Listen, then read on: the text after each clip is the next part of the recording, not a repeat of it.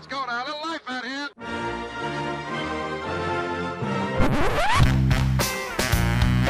What the hell's going on out here? It's a lot of fun. Keep it fun. Hello everybody, welcome to the UK Packers podcast. As usual, I'm your host at SteedyTheNFL on Twitter, and of course follow the group at UK Packers. And special podcast, I told you it was coming. I told you last week it was coming. We call her the Queen of Green Bay. She does not call herself the Queen of Green Bay. She is the Vice President of Marketing and Fan Engagement and everything else. I list off her responsibilities and ask her how she's time to do anything else. It's Gabrielle Valdez-Dow from the Green Bay Packers. Gabrielle, how are you? I'm good. How are you doing? I'm not too bad. Queen of Green Bay, is that something that you'll be putting up on your door in Lambeau Field? No? Gosh, no. I wish I had a good joke to say that, but no. And don't tell my husband either. He'd kill you. There'll be a tiara waiting for you. Don't make your head any bigger than it is. Yes. Well, look, Gabrielle, thanks for taking the time to come on the podcast. We know you well from going to Green Bay. You come over to London. There was the Packers Life documentaries, and you were telling some fantastic stories. I don't know how many were on and off the record. I don't know. I just know that it was just a hilarious, good time. We thought we were going to get, hi, I'm Gabrielle on the mic, and then you'd sort of hand it over, but just everyone just wanted you to stay up, and they didn't care who we were, so that was awkward. But look, when I talk about you being busy, let's just talk about your responsibilities and just let people know who you are. So on the Packers.com website, it says that you're the Vice President for Marketing and Fan Engagement, which is us guys, and you do retail operations, digital and broadcast, marketing, brand engagement, business research and analytics, running out of breath, and game presentation. Gabrielle, how do you have time to do anything outside of the Green Bay Packers? Is your life just manic wall to wall? Typically it is, but you know what? I have a really great group of people that we work together on all of this. So I have a great team. And from Joan Malcheski to Craig Schilbauer to Peggy Probowski, I have three fabulous directors that lead wonderful teams. And so we really collaborate and work together, and it's not a job. I don't think about it as a job. So, you know, we're all inspired to work hard and do great things for the team, and we really kind of follow that mantra here. I think you and I have talked about it. It's stewardship, leaving this place better than when we got here. So, and then, you know, and working for a leader like Mark Murphy makes it so easy to do your job well and to do it right, because, you know, he just sets the bar, an example of and you know this, he's been on this podcast, and even when you see him in person, and you know, and quite frankly, he's the only president I know that walks around an opposing team stadium and says hello to his fans, and to hello to our fans. Yep. Yeah, I mean, like from talking to you from the very outset, and people can hear it now on the podcast, you really do love what you do. But before we get to the challenges of your job, the stuff that you like about the job, I'm gonna put you on the psychiatrist couch just a little bit, right? And this is what I do with the players when we have them on, and Mark Murphy when we had him on, is that we like to bring you back a little bit. Gabrielle, what strikes me, and I do want to get into it in a little while, is the fact that you're a powerful female executive in what, from the outset, looks like a mainly male-dominated sport. And that fascinates me to begin with, how you got there. But you didn't grow up in Green Bay. You grew up in San Fran. Like, from a young age, and I'd love you to talk about your dad, because I know about it, but the listeners don't know. I mean, you work and you live and breathe NFL. What impact did that have on you as a kid? I mean, how did you get there? So, well, I never thought I would be in sports. This was not the job I was looking for when I graduated from college or graduated from business school and law school. In fact, actually, I graduated from college, English and journalism major, so a Bachelor of Arts, and then got a job right away at Macy's in the buying office. So Macy's is a large department store over here, not as cool as Harrods or whatever you have over on across the pond, but just a large department store brand over here, and that was some great experience. And my dad just kind of forced me and said, "You have to go to law school. Please go to law school." And so I did, and actually I went to law school to become an FBI agent. Really? And so I actually got accepted into the program, but couldn't afford it because the kind of salary or stipend they gave you for the summer was my airfare back and forth. Okay. So I would have had to take another job while there. So I clerked in the summer. I went back home in San Francisco and clerked at a law firm, and went back to my boss at Macy's in the buying office and said, "Hey, how do we become a buyer? I think I'm going to get back into fashion after. I don't know if this law thing is the right thing for me." And she said, "Well, go get your MBA." And when I got my MBA, where I went in to join the program, they had a sports marketing concentration. So typically, as you know from an MBA, you can pick HR, finance, marketing in general, and they happen to have a sports marketing concentration, and there was one spot left. So I applied for that spot and was accepted, and then basically when I got into the program, they really pushed internships, and I can't say that enough for anybody out there wanting to be in the sports business. Is you have to start usually from the bottom, intern wherever you can, whether it's selling tickets, whether you're in sponsorship, whether you're in events, just intern. And so I started interning, and my first job, actually I got the job because I was doing both law school and business school, and the Portland Trailblazers, a basketball team in Portland, NBA team, was looking for a law clerk.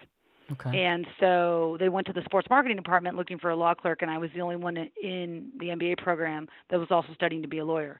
So I would drive an hour and 45 minutes north. I was in Eugene, in Oregon, drive an hour and 45 minutes north to Portland, and I would work Thursday through, say, Sunday night for them, and then drive back Monday morning and continue on with school. And I did that for my final year at Oregon. And so my internship with the legal department kind of ended in 3 months, and the PR department was like, "Oh my gosh, she can write. Let's ask her to work for us."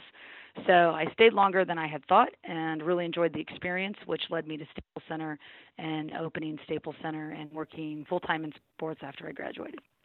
Because you worked for the Lakers, right? That was at that stage, and then you did 2 years with the NHL's Florida Panthers, and then you went on for the Baltimore Ravens, did 8 years there as the VP of marketing. So you've always been a very, very busy woman. But when what strikes me about your story, and I didn't know that's just blew my mind, first off. I still think secretly you're a secret agent, first off, and you're still with the FBI. But is that, like, you didn't imagine that, so your dad was trying to get you to be a lawyer, you didn't imagine that sports was what you go into, but you said it to me before the call, the apple doesn't fall far from the tree, right? Your dad was into American football, right? And he played with some pretty big names. Yeah, so I obviously got my drive from my father, in a sense that he actually was a Long Beach lifeguard. So he was a guard in Long Beach, and then the Korean War happened, and he was a frogman. The Navy scooped him up, and he was a frogman for the Korean War. Wow. And so went right from high school to the Korean War, and was diving down for bombs. And then they got there before I think the Rangers got there, and then after the war, he came back and got accepted under scholarship to play at San Jose State. And he couldn't afford to, so he had to go wherever the school was that would give him a scholarship. Yeah. And so he played football, and he also ran track, but he was a wide receiver. And at the time, Dick Vermeil was on his team. What? And he and Dick are good friends. And then Bill Walsh was the assistant coach at San Jose State. So this is before Bill went to Stanford and then went to the Niners. And so Bill was his assistant coach, so he played. And then my dad died when the Ravens and Niners, the year the Ravens won the Super Bowl. Well, the Super Bowl is going on, and he's actually in kind of a coma. He had a bleed in his brain, and so I called the hospital and said, "Hey, can you please turn on the game?" And again, my dad played under Bill Walsh. My father and our family are massive Niner fans and Raider fans, and and here his beloved Niners are playing his daughter's Ravens, and he's a Ravens fan for sure too, and so basically Super Bowl gets over, and 4 days later I get a call from his doctor and said he's not doing it anymore. So we headed straight. He basically stayed alive to watch me win the Super Bowl, and then he passed. He passed that Thursday morning. So, and then what was really even more crazy and random was that, after when a parent dies, you're getting all their stuff together. And I don't know, for some reason I found his yearbooks, and out of his high school yearbook falls a draft letter from the Baltimore Colts. What? And I work for the Ravens. So my dad's Baltimore Colts draft letter from Keith Molesworth with the 37 stamp is sitting there, and he never turned it in. So I knew he was drafted by at the time the LA team, but I didn't know he was drafted by Baltimore. Yeah. And so it was just, and of course Jeff knew, my husband knew. He's like, oh yeah. I'm like, oh my gosh. So both of you failed to tell me any of this. So it was kind of a neat closure to him. But to be drafted by two NFL teams. But mind you, this is 57. Yeah. And they were still wearing leather helmets. And, and so then what happened back then is that you were drafted, but then if you didn't make the team, you had to find your way back home, which, is tough. And then secondly, you had to find a job there. Remember, it was a weekend sport. Yeah. You had to have a full-time job to even live. Yeah. Far away from the days of Broadway Joe, where he was getting $400,000. That was back in the day. My God. Absolutely. Yeah. And, and that is it, like with the small farm teams here, we have the Gamblers here, and it's a small arena league and farm team. And, we try to help those guys find jobs when they come here. And same with, like the European leagues and the Canadian leagues. And so it's, it's tough. Yeah. And I mean, talk about a very, very tragic situation with your dad. I'm really sorry to hear that, but I'm so glad that he got to see you succeed the way you did with being the VP in the Ravens, by being them your team, to reach the pinnacle of the Super Bowl. What makes Gabriel Valdez-Dow leave Baltimore and go to Green Bay after, because you're on top of the world, right? I mean, what causes that move to happen? Sure. Well, a couple things. The opportunity came about. And actually, Jeff, my husband, found it. So my husband's from the state of Wisconsin, and his family lives right out Port Washington, which is right outside of Milwaukee. Yeah. And the family farm is here, and so that's in Fond du Lac. And then his sister lives in La Crosse, and the other one's in Chicago. So, and then his entire family bleeds green and gold. So he listens to your podcast. He listens to all sorts of stuff and reads all sorts of stuff. So we got an RSS feed that the person, the marketing person here left, and said, reach out to Mark, and that's exactly what I did. So, and obviously coming here, family, and that was the number one reason. Number two, working for Mark Murphy. In this stage in my career, or any stage in your career, you get to a point where you're just like, okay, I really need to believe in the person that, that is either my boss or is leading this organization, and buy into that. Number three, the brand is well known, and I did my homework, and which was actually very easy. I spoke to people at the league. I did all my homework, and it was just a fabulous opportunity. But number one was really to be near family. Yeah. And aside from my husband's entire family are Green Bay Packers fans, which is phenomenal. And so I often joke with him because I don't think he's in the will anymore. I am.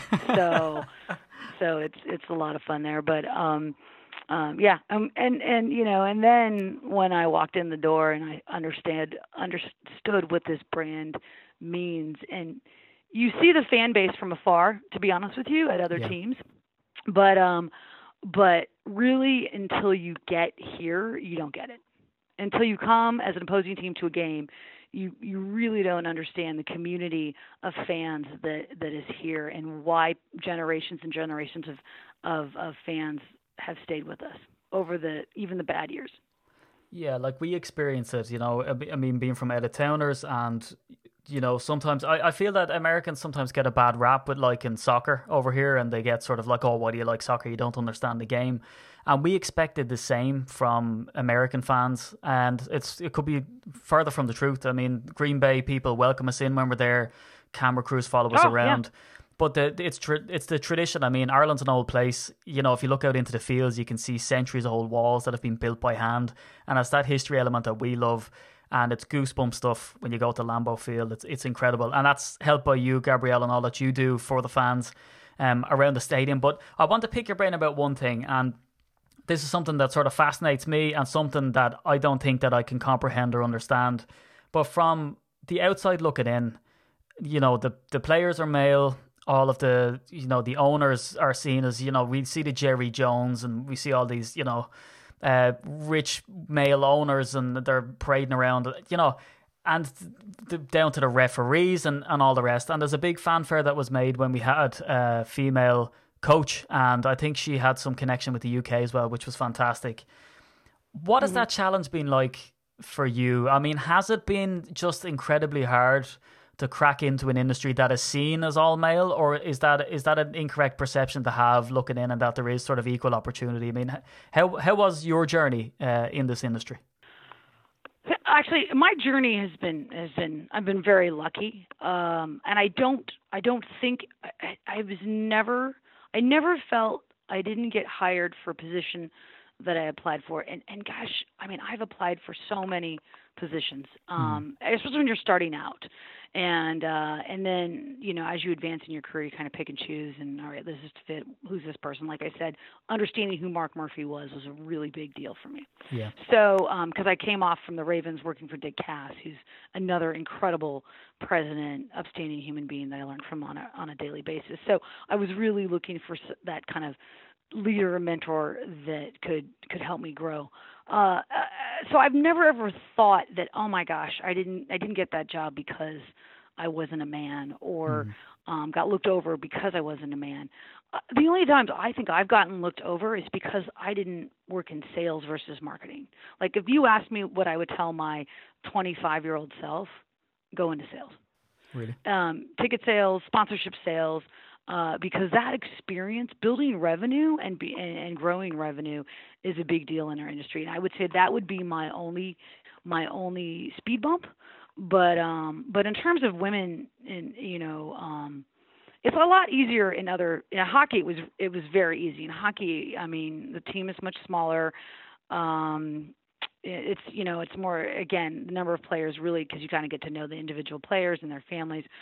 Whereas, you know, the NFL, the teams are very large, and so you don't, you know, it is, if your offices are not near the facility or not near them, you don't interact with them as much. And then different teams are, have different setups and whatnot. So, but I never feel like, I mean, you know, if you look in the PR department, there are women. If you look in the public affairs department, community outreach, there's female. In fact, there's a number of female leaders, and you know, and they're walking into the locker room in the football areas, going, "Hey, you come with me. We got to go do this signing, or we got to get this taken care of for the community." And they have to be pretty tough. You know, Kathy Dworak, our director of community outreach. I mean, you know, when she tells me, Gabrielle, jump, I go, how high? Why do you need me to jump? Because she has to be so on it. So I think my advice to women in this industry and to men is, it's just, you know, it's so funny. You just got to work hard.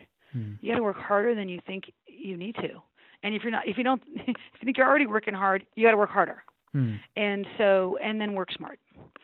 So, you know, so for example, as a parent, and as you know this, you know, I could come in, I have to work on the weekends and I have to get my job done. But so, you know, Jeff and I look at each other and I'm like, okay, well, I'm going to work from home, but I'm going to work. And so I feel like I'm still there, and they see me and they can talk to me, and I can look away or step away from my laptop and all that kind of stuff. But then, you know, on school nights and sports, my phone's away. Yeah. So I try to put it aside. I try to put the computer and my cell phone. My cell phone doesn't even come into my bedroom, because if we're reading or it's time with them, you know, I need to focus and be in its quality. So that work-life balance is tough with this industry, but I think, and I think that's hard for a lot of female executives, is that we put so much pressure on ourselves, because, you know, we're doing the laundry and we're cooking and we're doing all these different things. And not that men don't do the same thing, but we just take it on ourselves that, you know, that it's hard because we want to be the mom too. Yeah. And so. Well, certainly, Gabrielle, I mean, I have two sons. I don't have a daughter, but if I did have a daughter, I think you would be a fantastic role model. We've been to Packers meetups, and we have female fans that come to those religiously. And one of the girls, Martina, just couldn't speak highly enough of you. She spoke with you at the London meetup, and she held you up as kind of an inspiration. Oh, yeah. So Martina thinks an awful lot of you, as do we all. And from spending time around you and around your family, I mean, you're the super mom, you're the super wife, you're the super worker. Mark Murphy comes out in the media and talks about you and talks about how, you know, your record's exemplary, what you've done for the pro shop and for the fans has been fantastic. And certainly, you know, heading up the UK Packers with Ryan, we've always felt like that you take us seriously as well as everybody else. And I mean, look at some of the achievements that you've done for the fan base with in the Baltimore Ravens. Didn't you create that female-only fan grouping Purple, which had 25,000 members at one stage? Do you feel that's such a big issue in Green Bay, or do you feel that the female fan base is just ridiculously large in Green Bay because everybody buys into it? Yeah, I would agree with you. I don't think we need to create a women's club here. What we need to do is unite, and grow the fan base from, you know, all over the world. And so I'm just not looking at our state. I'm looking at the U.S. and Europe and like, you know, how do we take on the world? And that's where we need to go next. And then and the next question is your kids, Generation Z. Yeah. How are we talking to them? Because right now, the way they consume sports is completely different than the way you and I, and I'm older than you, a decade older. So, I mean, it is completely different. And what are we doing to make sure that they are attending the games? Because they engage in sports completely different. They're you know, they follow Cam Newton. My 9-year-old does because he dabs. Yeah. Well, the last time I checked, the Panthers were not paying my mortgage. The Green Bay Packers were. And so, but he doesn't care. Yeah. He's not based on team. He's based on individuals. So that NBA model is kind of coming in. But then I have to learn more about, because he's at the higher end of the Generation Z, your young ones. What are they going to do? How are they going to consume sports on all their devices? They won't even know what cable is. Yeah. They won't. Everything will be, you know, over the top. Well, look, you're the perfect person to talk about this because you teach at, and it's perfectly ideal, at St. Norbert College, sports marketing and innovation. So you have your finger on the pulse on all of this. And I have so many questions that I'd love to pick your brain on. I feel like if I ask you too many, you're going to start charging me for it, right? Because you're a wealth of knowledge. But let's just stay on that. It's a perfect segue. Gabrielle, how do you deal with being the head of marketing for an organization and having to deal with social media that keeps on changing? Vine came in, then it went away and died. We've Facebook Live, we've Facebook itself, we've Twitter, we've Snapchat, which looks like it, you know, could be on its last legs depending on what the market feels of it. We've Instagram stories, we've podcasts. Like, how do you focus all of those efforts and stay on top of something? Because if the Packers want to get into the brand new social media, they have to build from the ground up, right? They have to get their followers all over again and keep changing with the times. Is that one of the most challenging things about the job? Actually, no, it's not. It's actually because we don't jump into something. We literally will look at the landscape. And so, and, you know, and again, we kind of have the philosophy that if you're going to have the baby, you got to take care of it and grow it and build it till it goes to college and then it's off and running. So basically we're never the first to innovate. And I think that's been a great kind of philosophy for the test of time for this organization. So, for example, Connected TV, which we were just talking about earlier, was that we are launching that in September. And so we'll launch that on is it Roku or Roku? I always say this wrong. And Amazon Fire Stick, and then if you have a smart TV, the app will come up, which is great for our fans. So basically, though, a year before, the Cowboys did it, and the Ravens did it, and so we watched. And then we had long conversations with them when their seasons were over about how successful things were. Yeah. And you know, and again, everyone's always concerned about ROI. And that wasn't the case for both of those teams. They're not there. We didn't do it to you know, sell a sponsor to it and you know, earn revenue. No, we did it because it was the future and the wave of the future, and that where Connected TV can go and where our fans can see our shows and see our content, you know, and do it freely and easily. And so that is kind of where we headed. So we'll sit back and watch and go, oh, well, that team's trying that. Maybe we'll stick our thumb in it and see what happens, or dip our toe and test the waters. And so something like that we were, I think, the last team to can't remember which platform we launched. It was Snapchat. And right away we shot up to like number 7 or 5. Yeah. And and that's a testament to our fans. But you know that. I mean, you have to keep up with Snapchat. And so poor Ryan Hartwig, there's one person in our social media department and he's amazing.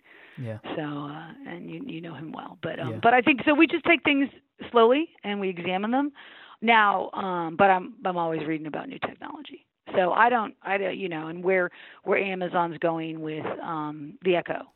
Yeah. So what the hockey team in DC has done with them is fantastic. The Capitals has done with them is really neat. And so, I try to stay ahead of what's going on and where teams are going. And then the next evolution is e-gaming and what the crafts are doing with that. Yeah. And where they're taking that.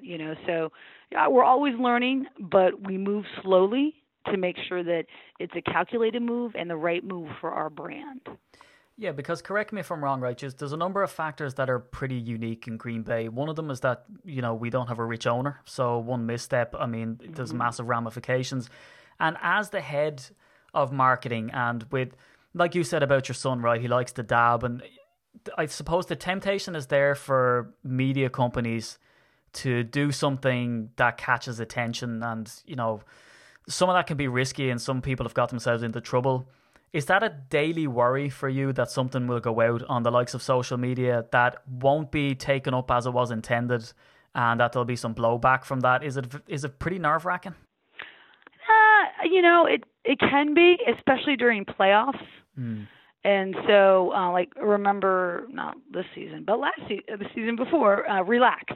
Yeah.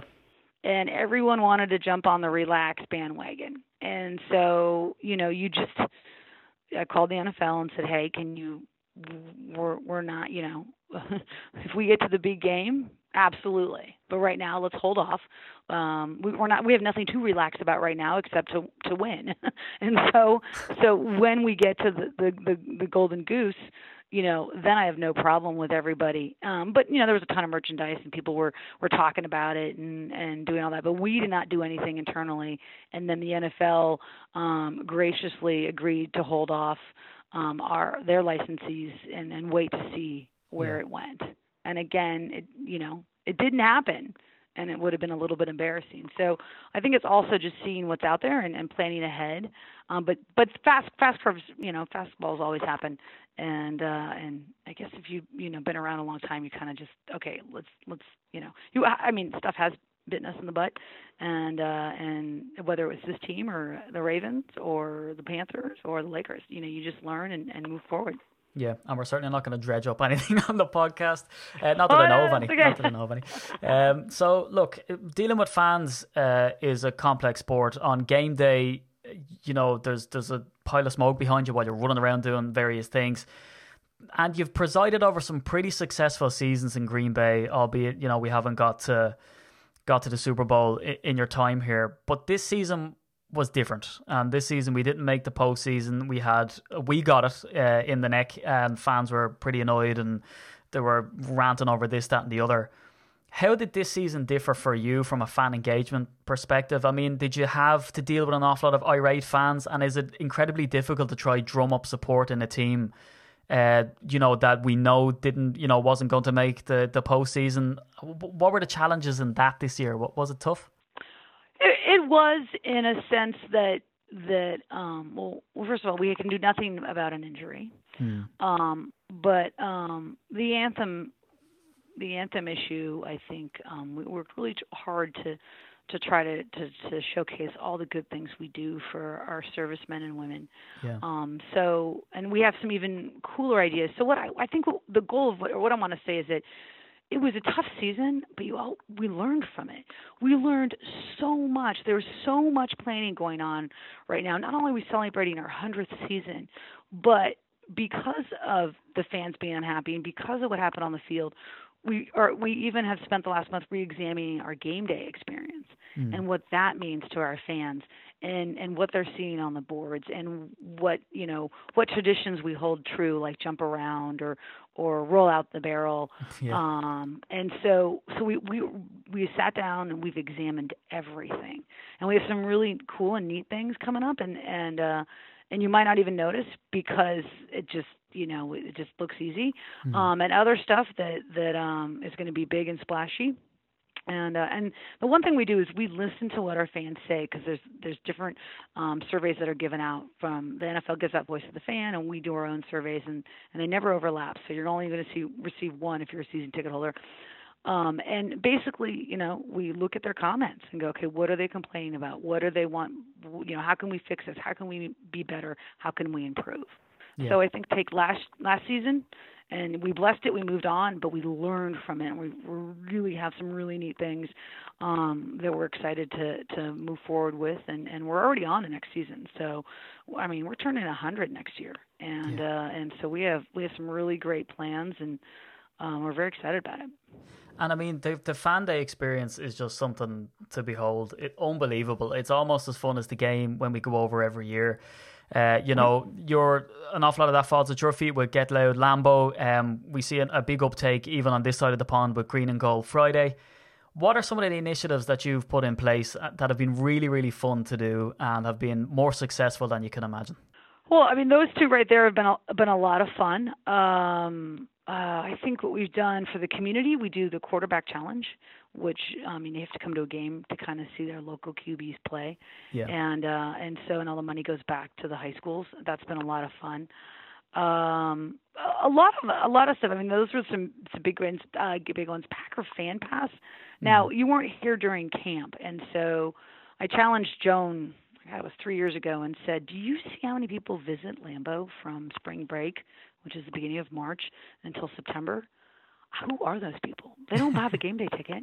I don't know who they are. And so for training camp, we created Packers Fan Pass. So the idea came from the NFL and my travels at Super Bowl, and the NFL has the NFL mobile pass. And basically it's this really neat app that you have on your phone, and you can interact with all the different things that are going on, and moves you around the NFL experience. So we adopted that technology, and we're working through that now. And we started it last year at training camp, and so basically we know who you are, we know where you're going, and you're collecting rewards and prizes for being here, and we're thanking you for being a fan. So that was a great launch and a fun hit, and so we hope that'll get bigger next year. But those three are pretty fun. I don't know. I mean, Billy Joel came and we had a great time then. I booked that. I mean, who knows? I mean, we do a lot of things I don't even think about. So, but we have great teams that do support our ideas and move things forward. So that's been fun. And one of the best things, actually, the first time I went into this, I got overwhelmed and left. And then I had to go back the next day. The Packer Pro Shop. This is your baby as well. And it's changed a lot, and the online sales stuff is good. And a big question that we get asked by our fan base here in Europe is about, the expense to get stuff over. And it's not as expensive as it was, right? It's an awful lot cheaper. It used to be like, $50, $60 to get stuff over, but it's much cheaper than that. Can you talk us through the Pro Shop and, what changes have went on there, especially for kind of the European fan when they're ordering stuff? Yeah, well, first, I can't take full credit for that beautiful store. In fact, I can't take any credit for that beautiful store. That actually remodel happened before I got here and opened when I started. So all those employees deserve all that credit down there. But in terms of getting product to Europe, we in the past we had to charge a flat rate, and we're just really cautious of fraud. And then we also get all your country taxes and different add-ons that happen per country. And so that bulk price came about because of that. And now we're working with iParcel and to help us ensure. So when you go on to PackersProShop.com, because the site recognizes your cookies is coming from Ireland and England, they're going to recalibrate, and you'll be sent to our international site, and that international site will give you pricing in your dollar, and then also we've lowered the costs significantly because we're working through iParcel that kind of checks if you're legal, checks your fraud, knows all the different codes and taxes that need to be applied. So you're getting a true rate and not a blanket price for shipping from us. So we're excited about that, and I think it is up and running. I'm pretty sure. I just or we're still getting the kinks out, and it'll be up soon. Well, it's a dangerous place to go, Gabrielle. I went in, and the boys, I think their college fund is going to be put off for another year after going to the pro shop, because it is addictive. I've got my Green Bay Packer runners on me right now. But look, I could talk to you for hours and hours and hours and hours, but like we said, you're an incredibly busy woman. But the last topic that I'd like to hit on is something that we got, and I'm going to put the comments to you, and we don't necessarily think that they're true, but maybe you can sort of shed some light on it, right? Is that the Packers playing in London? I think we get disappointed every year when the Packers don't play, and a couple of the comments that we received in was, the Packers don't care about the European fans, that they don't come over. And I think we tried to set the record straight to say, look, the Packers, you guys tried to come over here. Well, you've said that you'd like to come over here. Can you set the record straight? I mean, what is I don't know if what you can tell us about the process or anything like that, but what is the appetite for the Packers to get here? Do the Packers want to play in London? The Packers absolutely would love to play an away game in London. Absolutely would. And so what happens is that the Packers, we travel so well when we go to another team. So we played in Jacksonville last year with the Jags. I was their home opener. And the revenue that they received from our fans traveling, basically surmounts them playing us in Europe. So teams will make more money with us going to their home stadium than if they travel to Europe. And so, with that being said, we travel well, and so owners are a little leery to give up, the home game. Yeah. And so we would love to, but we will not give up a home game here. Too much depends on our city, depends on our games, as you know, and the livelihood of all the people who live here, being such a small town, and the surrounding areas as well. So we just kind of have to wait and see where it goes down the road. We will not be there obviously this year, and so. But we would absolutely love to play over there, and when we do, it's going to be huge, and we will host pep rallies, and we will be in the community, and we'll be a big force over there. So we can't wait to get there, as a matter of fact. But there's other owners here that would love to see us at their stadium. Yeah, and I think that's what that's how we felt the process worked, is that, it has to be a two-way street. So look, we pray that it's next year. We pray. We'll be going down to all of the parishes around the UK and Ireland. But look, Gabrielle, thanks very much for coming on. It's always great to talk to you. I'd love to have you on again tomorrow if I could. I'd love to have a regular weekly segment, Gabrielle Valdez-Dow Talks UK Packers. But look, I've got so many more questions to ask you. I might enroll in St. Norbert on your course to try and get some of those answers. But the Queen of Green Bay, as we call you don't call yourself, the Vice President of Marketing and Fan Engagement, Gabrielle Valdez-Dow, thanks so much for coming on. My pleasure. Take care.